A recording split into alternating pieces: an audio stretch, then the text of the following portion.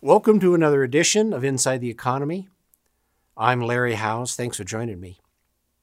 Today I want to talk about this very sharp contraction we're having, how it walks and talks like a recession, and how the Fed is reacting to all of this and what they've done so far. Quick look at the numbers, and these are February numbers. They still have unemployment at 3.5%. A lot of the yields on mortgages and treasuries, well, they're up to date as of this morning, but things are recovering a little bit. Big spike in unemployment claims. I'll get to that in a minute. The rest of these are February numbers, and we're not going to get the beginnings of an update until first part of April. Here's what's happened. The yellow, as usual, you've seen this before. That's the price of 7 to 10-year treasuries. They're holding up fine. S&P 500, down. We are in correction territory. I think we're looking for a bottom right now and waiting for one, see what the Senate does for a stimulus package, and other things like an announcement that maybe the virus has peaked. Unfortunately, situations like this, and we are looking at an environment that's very recession-like. It doesn't matter whether it meets the criteria of 2 quarters of negative growth. When hourly workers lose this many hours, and this is per day, it's a lot.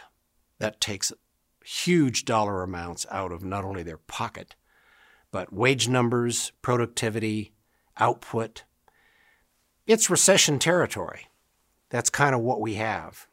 Here's the little beep in unemployment. We're going to see more of this. As a matter of fact, the federal government has told a lot of the state governments, don't bother telling us what your unemployment numbers are. They're going to be wildly speculative and inaccurate for a little while, and they don't want to see these huge spikes. Again, a couple more weeks, we'll start getting average, more accurate unemployment numbers, and they'll be steep.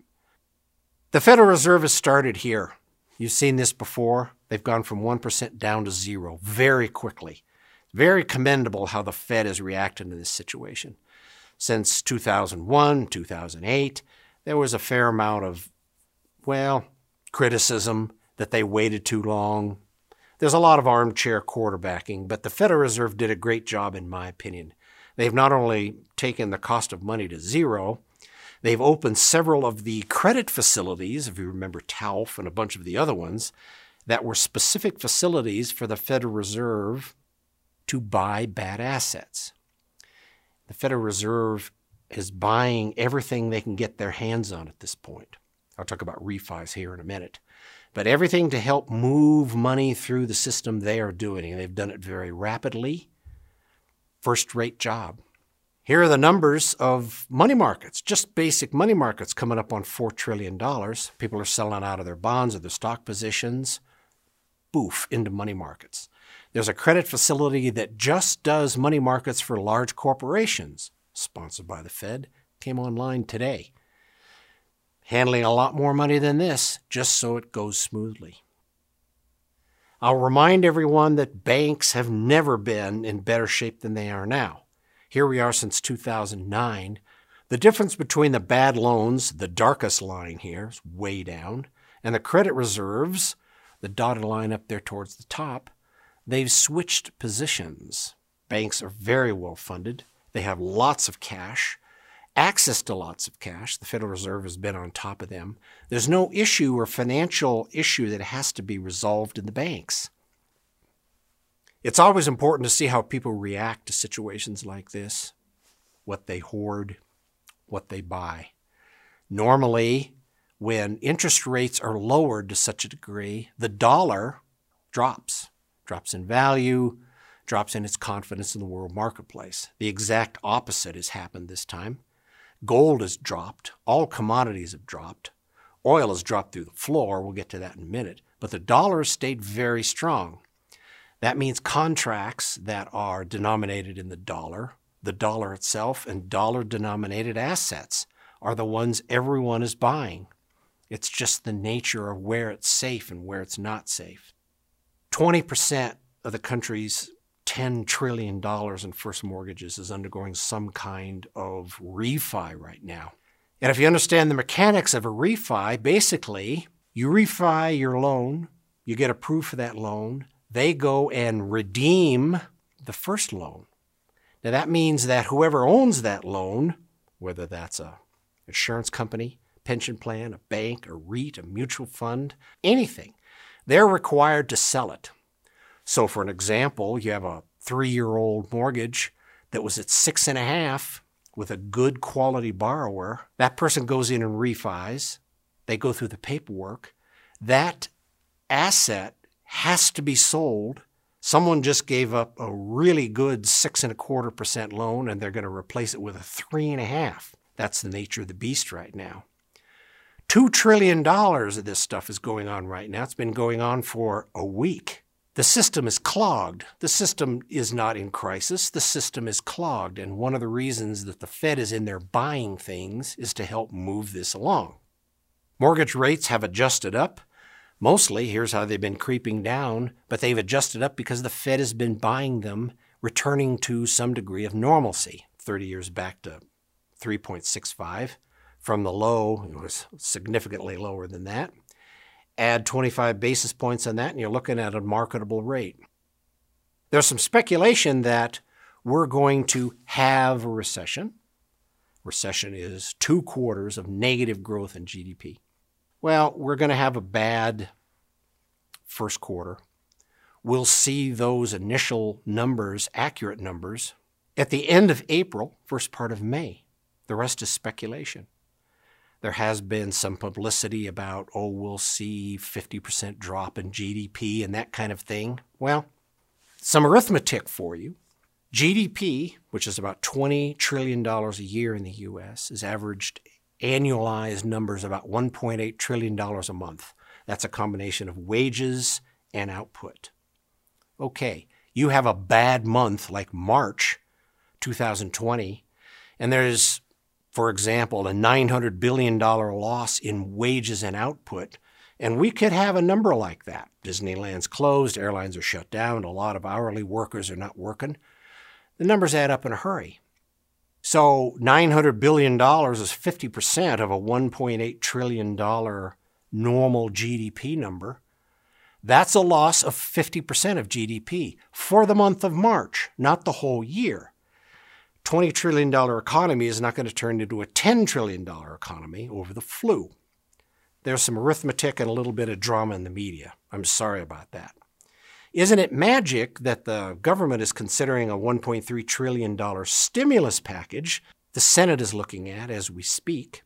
It's a nice way of saying that the federal government is going to be supporting state unemployment claims, or they're simply going to send you $1,000 if you make less than $75,000 a year. Either way, it's the same thing. We're going to have another bailout that's going to be a subject of a lot of discussion in about 5 months. Couple of historical references here. 2001, after 9/11, we went into a recession for some technical reasons. One of the reasons was we had a big culture shock due to the attack, but we also had some overvaluation and some real estate problems. Took 7 years to get that back. 2008, we had the same problem, except really overvalued real estate problems. A lot of homes that needed to be foreclosed on. A lot of lies going on in the system about what was what and what was not what. It took about 5 years to correct that. Those were economic issues and things that needed to be resolved, bubbles that needed to be cleared up. We don't have that issue today. We don't have economic problems. The banks are great. The Federal Reserve is doing great. Even the federal government is responding. We have some reactions to, being quarantined. Okay. Long-term economic impact, things will change. Short-term, we'll have a bad March. We'll see how bad April is. We'll see some bad earnings for the first quarter. Won't last. People will get mostly back to where they were. 80% of those people that were hourly will be back to work probably in 45 days. Oil is down. The Saudis are combating their other OPEC member, Russia, and see who gets more to the market that doesn't want it than they can. And unfortunately, it's too bad the airlines are all grounded. There's so much aviation fuel out there right now, they don't know where to store it. That too won't last long. What is an issue, and I'll kind of close with this, Europe is a much bigger problem. Europe was heading into a legitimate recession before the flu came around, and it's going to hit them hard. They're losing hourly workers, they're losing output, they're losing a lot of things, but they really don't have the resources and the money to recover the way the U.S. does. They never really fixed their banks or resolved all the bad loans. They've sort of hid them, literally, for the last decade. Well, great adage, you never know who's swimming naked until the tide goes out. Well, the tide's going out again here, and it's going to be a much longer recovery and a much worse economic situation for Europe. So you're going to be hearing a lot about the global recession or a global recession, mostly due to this. The impact in the United States is still going to be felt by a lot of people, but it won't be nearly as severe. Of all the good that's going to come out of this, and there will be lots of good, people will be looking at, well, everything Italy did, don't do in the future. Whatever South Korea did, do that in the future, because there will be another virus outbreak like this, and it will spread like this. And now we've learned how to react, what to do with the airlines, what to do with the cruise ships, what to do with social distancing. Boy, that's a great term. We're going to hear a lot more about this, but frankly, I recommend you look at everyone's reaction and watch what they do. Don't worry about the virus. It's going to peak here pretty soon. And yeah, this is a correction, and this is a recession that there's no arithmetic that can support. And there's a 50-50 chance we won't actually have a recession in 2020. It's just a question of how much of this is forgotten by October. Well, that's all I have now. As usual, I'm always glad to deal with some questions, and that's at info@shwj.com. Thanks for joining me.